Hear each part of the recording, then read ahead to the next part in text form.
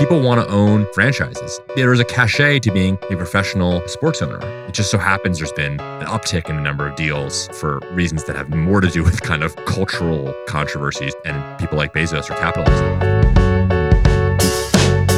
Welcome to the Powers That Be Daily, Puck's podcast focused on the intersection of Wall Street, Washington, Silicon Valley, and Hollywood, and the players who run it all. I'm Ben Landy. It's Friday, December 30th. Today, Teddy Schleifer is here to talk about the mysterious billionaire brothers who submitted the winning bid for the Phoenix Suns, now one of the most valuable franchises in sports, and why Jeff Bezos is considered the leading candidate to buy the Washington Commanders. And later, we talk about Sam Bankman-Fried's legal strategy as his former friends and business partners cut deals to testify against him.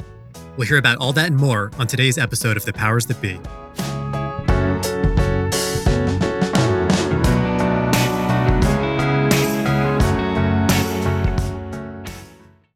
Are you tired of sleeping hotter than hell? I sure am. I sleep hot. There's something crucial about sleep that eludes us when we're too warm, too uncomfortable, and too caught in the web of our own thoughts to drift off.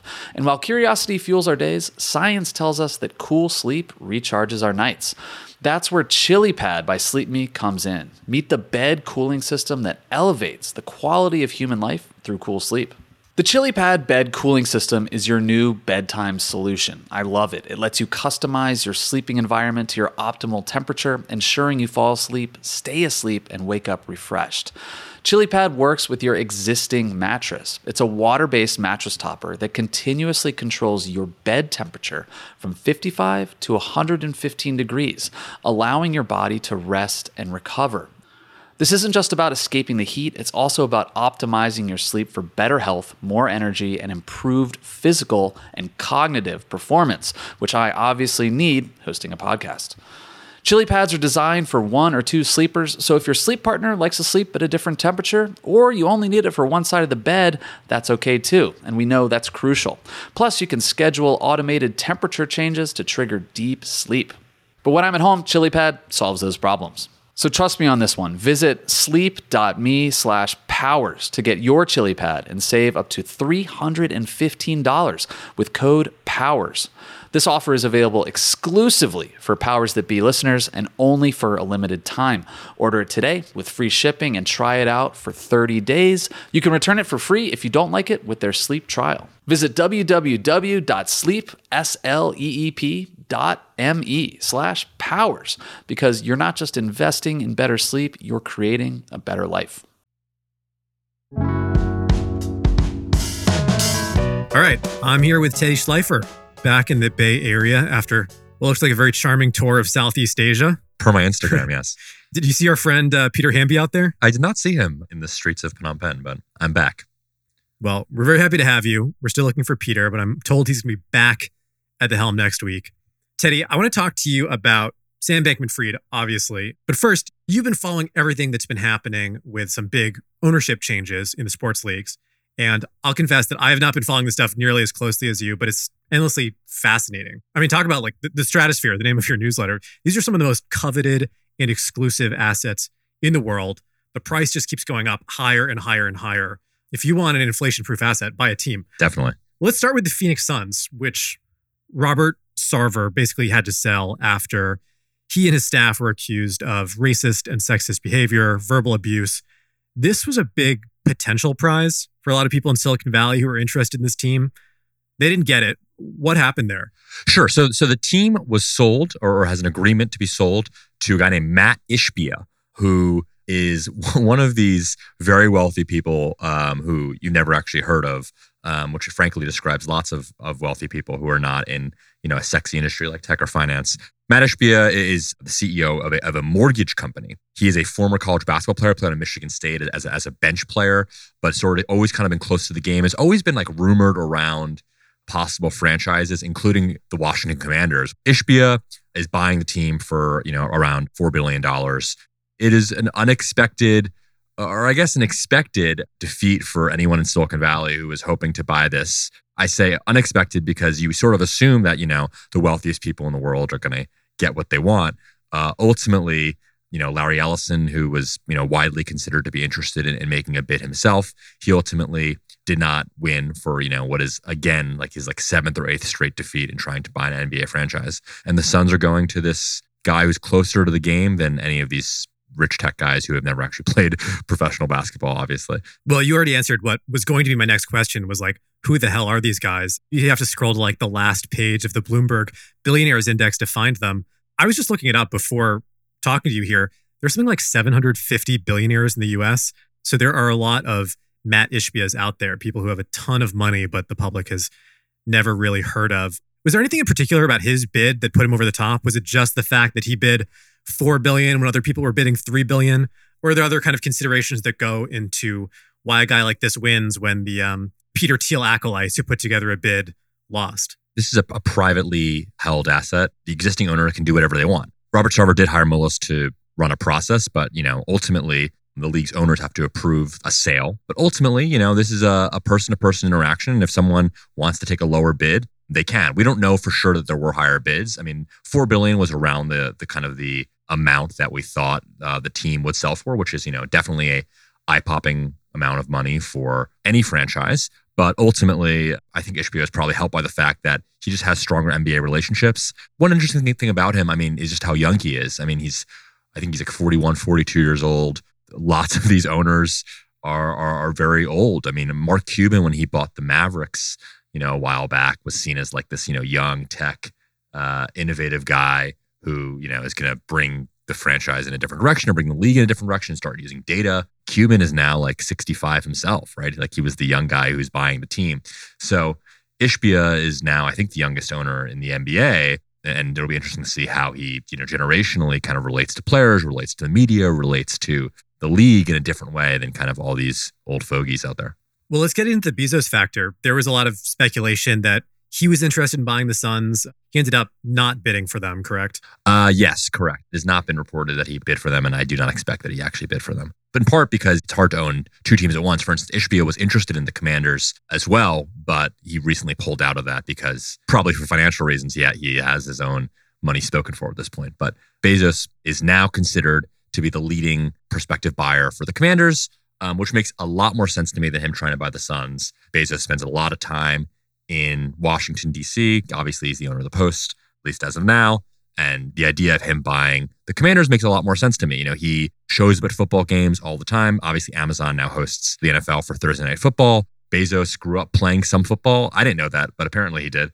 Or he said that in a recent interview. So he likes the game. And to the point you made at the beginning of this, Ben, people want to own franchises. It is something that money alone cannot get them, as we're just talking about when it comes to price tags. But there is a cachet to being a professional sports owner, and that's why you've frankly seen lots of wealthy people recently start getting into other non-major four professional sports deals, people buying F1 teams, or folks that are, trying to bring professional soccer or women's soccer more toward the US, because there's just a cap on the number of hockey, football, baseball, and basketball teams you can buy. There's 120 teams there. And, if someone's not selling, then there's only maybe 2 or 3 deals a year you can really win. But it just so happens there's been an uptick in the number of deals for reasons that have more to do with kind of cultural controversies surrounding Robert Sarver and Daniel Snyder in Washington, and people like Bezos are capitalizing. Let's not shed a tear for Snyder. He bought this team for $750 million, and it sounds like it could be going for around $7 billion. Yeah, it's crazy. Do you think that number is real? That would make the Commanders the second or third most valuable team in the NFL, potentially? Yeah, look, the market is set by the highest possible bidder, right? The equity value of the teams are really driven by media deals. All of these leagues, the media deals keep marking up the price of the teams again and again and again. And, frankly, there's going to be more and more teams as expansion continues to happen, especially in the NHL. Definitely in the NBA, there's a lot of, thoughts that the league is going to expand. So you mentioned these are sort of recession-proof assets. These teams don't really go down in value, at least in modern times. So ultimately, Snyder spending $750 million in 1999, 25 years later, he's 10xing that potentially if he sells the whole team. It seems ridiculous, but the market is not this liquid thing where people can assess how much these things are really worth in real time. Ultimately, you're basing it on what you think future media deals are going to look like. Future media deals with entities like Amazon, which is a conflict of interest that I'm sure other owners will be thinking about. But ultimately, $7 billion, as ridiculous as it sounds compared to historical prices for these teams, like who's to say that the next NFL franchise won't sell for $17 billion or $70 billion? Ultimately, these things are only going up and to the right. Yeah, like you said, it's hard to know how to estimate the value of these teams when a lot of them have not been on the market for years. Obviously, you can make some sort of estimate based on their cash flows and the size of the market, the media deals that they have with cable companies or with tech companies that are buying up some of these rights too. But Washington, D.C. and the surrounding area, that's a really big media market. And I presume too that the brand is worth a lot more already with the name change and without Snyder. There's a lot of baggage that's been shoved to the side. And so there's a lot of room for this team to grow as well. Totally. I mean, Snyder has been, albatross on the team. Obviously, for years, he refused to change the name, despite enormous public pressure. And as of recently, I mean, the team that was known as the Redskins is now being hauled before Congress. It's gone beyond just like local fans hating an owner. I mean, I wonder what his name idea is just in American culture. He's become an infamous owner, and Bezos would give it you have a new team name, new owner, potentially a new stadium for the Commanders is being talked about at some point. They could really turn the page from an era that I think lots of Washington fans want to forget. Okay, when we come back, we're going to talk about Sam Bankman-Fried, who's getting arraigned in New York next week, and what his legal strategy might look like.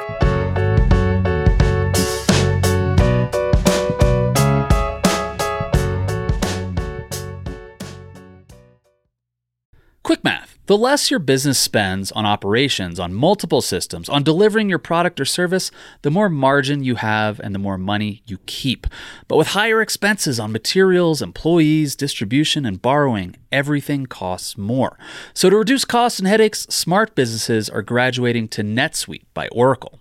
NetSuite is the #1 cloud financial system, bringing accounting, financial management, inventory, HR into one platform and one source of truth. With NetSuite, you reduce IT costs because NetSuite lives in the cloud with no hardware required, accessed from anywhere. You cut the cost of maintaining multiple systems because you've got one unified business management suite. You improve efficiency by bringing all your major business processes into one platform, slashing manual tasks and errors. Over 37,000 companies have already made the move. So do the math. See how you profit with NetSuite. By popular demand, NetSuite has extended its one-of-a-kind flexible financing program for a few more weeks. Head to netsuite.com/powersthatbe, netsuite.com/powersthatbe. That's netsuite.com/powersthatbe. I'm Sandra, and I'm just the professional your small business was looking for. But you didn't hire me because you didn't use LinkedIn Jobs. LinkedIn has professionals you can't find anywhere else, including those who aren't actively looking for a new job, but might be open to the perfect role, like me. In a given month, over 70% of LinkedIn users don't visit other leading job sites. So if you're not looking on LinkedIn, you'll miss out on great candidates like Sandra. Start hiring professionals like a professional. Post your free job on linkedin.com/recommend today. All right, we're back. Teddy, I don't know if you saw these headlines, but I was shocked when I saw online that SBF was expected to cut a plea deal next week. Yeah, I saw that. And then I went and found the original story from Reuters, which was only noting that he's going to enter a plea. The story was changed pretty dramatically. How was the correction on that, Ben? I don't remember. Was it prominent or was it kind of winked? Well, I saw probably the second version of the Reuters story, which was technically correct, but just sort of misleadingly headlined. It said he was expected to enter a plea, which made it sound like he was going to enter a guilty plea, right, cut some kind of deal with prosecutors. No, he's just being arraigned next week on January 3rd, but it was picked up some other places, including Yahoo Finance, incorrectly reported that he was entering a guilty plea. And when I last looked, that story was still up. So to be clear, SBF has not entered a guilty plea. He will almost certainly plead not guilty next week. But Teddy, you got a preview perhaps of what his legal strategy might look like. You interviewed him a few weeks earlier, and he basically said to you that he never willingly or intentionally misled investors.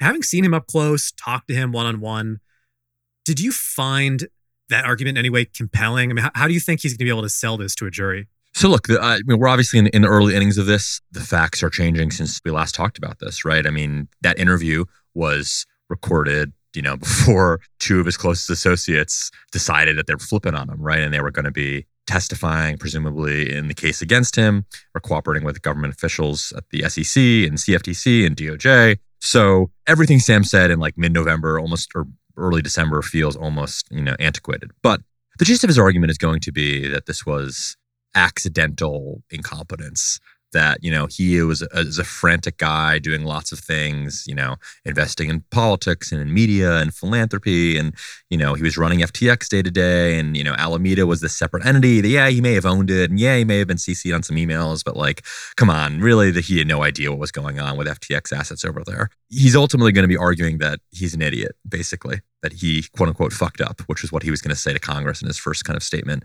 about this whole thing.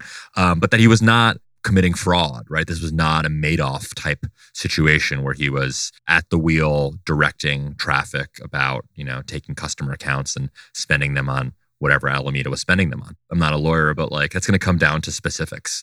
Is there correspondence with Sam telling Carolyn Ellison to do X, Y, and Z, or telling Gary Wang to do X, Y, and Z? Hard to say as of now. Clearly, the government has a very strong case. Ultimately, it's going to come down to just how well Sam fights it, if there's any exculpatory evidence that he can summon. But clearly the fact that his two of his top lieutenants are cooperating, in a matter of weeks after this thing was launched, which, this thing was launched only within weeks of the allegations of this misconduct even coming to light. I mean, the speed here makes you think that Sam is cooked. Yeah, like you said, Carolyn Ellison, his former paramour and CEO of Alameda, she has already said she's going to testify that Sam ordered her to disguise funds, to move them around, to essentially embezzle money. Like you said, we don't know if that's in text messages, if it's in emails, what that evidence is, whether it's sort of a she said, he said. Sam is a big signaler, and I wonder whether or not like there's going to be some like disappearing messages parts of this case that could be like, this is going to be a very millennial. People communicate like millennials, right? So like I imagine there's going to be like document preservation questions about that are going to come to the fore. That's why I say it's about details. One person we have not heard much from is Ryan Salem. He was the co-CEO of FTX. There's been like no news on that front in the last 2 weeks. I presume that he is also cooperating since he was allegedly behind tipping off the authorities in the Bahamas as to some of what was going on even before the company filed for bankruptcy. But since then, there has been nothing written about this guy. And I'm curious if you're hearing anything whatsoever. Yeah. So Ryan has probably been on my radar more than the other FTX execs, just because Ryan was a major political donor, unlike Carolyn Ellison or Gary Wang. Ryan was, donating to Republicans, including to his girlfriend who was running for Congress in, I think, Long Island. There's documents suggesting that he did tip off kind of the Bahamian regulators. Ryan has lawyered up, as all these people have. I wonder what his role kind of in the campaign finance allegations might be. There's been no announcement that he's cooperating, but then again, they don't have to announce he's cooperating. He is one of like 3 or 4 kind of other top executives who have not announced plea deals. The problem, and this is what SDNY definitely wants to communicate publicly, right, is that like the window for cooperation is not closing, but it closes at some point, right? And there is an advantage if you think that you are personally legally liable to striking a deal when SDNY needs you the most, right? And like, is it possible that a month from now, not all the deals are on the table? Maybe. And that probably is a factor in why Carolyn Ellison and Gary Wang, both of whom have hired, white-collar criminal defense attorneys and people who have worked at SDNY, part of why they're cooperating so quickly might be based on that same logic, which is, you want to cooperate before somebody else cooperates. Teddy, I thought of you the other day when I saw that SBF was released into the custody of his parents on a $250 million bond secured against his parents' house. And by the way, from my understanding, the $250 million is sort of a symbolic number. It's not what they had to put up. Yeah, it's sort of a misnomer. But Sam's parents were not exactly neutral third parties here. I mean, they were both deeply involved at FTX at various points. Sam's father in particular, Joseph Bankman, he acted as a lawyer. He was sort of a deal maker at various points. So sort of surprising perhaps that he was sort of released on his own recognizance under the custody of his parents. Sometimes, like, I feel like in legal coverage, like the photos are more interesting than the actual words, right? So it's just interesting seeing like, photos of Sam with his parents, like leaving court, with like a scraggly beard and clearly in a suit, not wearing his usual outfit. I've been writing about Barbara Fried, Sam's mom, for a number of years now. She kind of started this Democratic fundraising group that was very popular in Silicon Valley. Joe Bankman was kind of FTX's first lawyer. He only became an official employee more recently, but I'm totally speculating here. But like, is it possible that like the two of them end up kind of at some legal risk? I think the FTX new CEO has said that they're investigating the parents' role in the company. Whatever that, that's just them investigating. That doesn't mean that there's actually any legal risk really. But, they themselves have lawyers, they themselves have spokespeople. Like they know that, they're not neutral third parties here and that they were invested in the rise and, they could be liable in the fall. I also wonder about Sam's brother, Gabe, who kind of oversee all of Sam's political work. Obviously, there's some campaign finance allegations in here. Like, does Gabe get potentially singed by this in some way? He already has been. He basically, his career's probably been ruined. But, does he have any legal exposure here? Clearly, this is a family affair.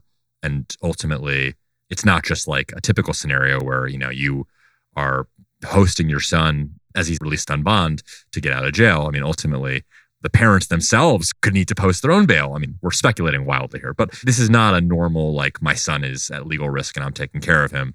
They themselves will be actors in the story. They'll be in the movie. Well, even if Sam or his parents don't have to actually post that $250 million bond, that is 25 times what Bernie Madoff had to pay. Not a great sign for this guy. But Teddy, thanks so much for being here. It's great to have you back, and I'll see you on Slack. You bet. Thanks so much for listening to another episode of The Powers That Be. As a reminder, The Powers That Be is the official podcast of Puck. We'd like to thank Ben Landy, Liz Goff, and Alex Bigler for their editorial and production guidance. If you like what you hear on this podcast, please share with a friend. It really helps us keep delivering the inside scoop that only Puck can offer. You can visit us at puck.news and on Twitter at pucknews. I'm Peter Hamby. See you next week. This has been a presentation of Cadence 13 Studios. Please listen, rate, review, and follow all episodes wherever you get your podcasts. The Powers That Be Daily is executive produced by John Kelly, co-founder of Puck, and Chris Corcoran, chief content officer and founding partner of Cadence 13.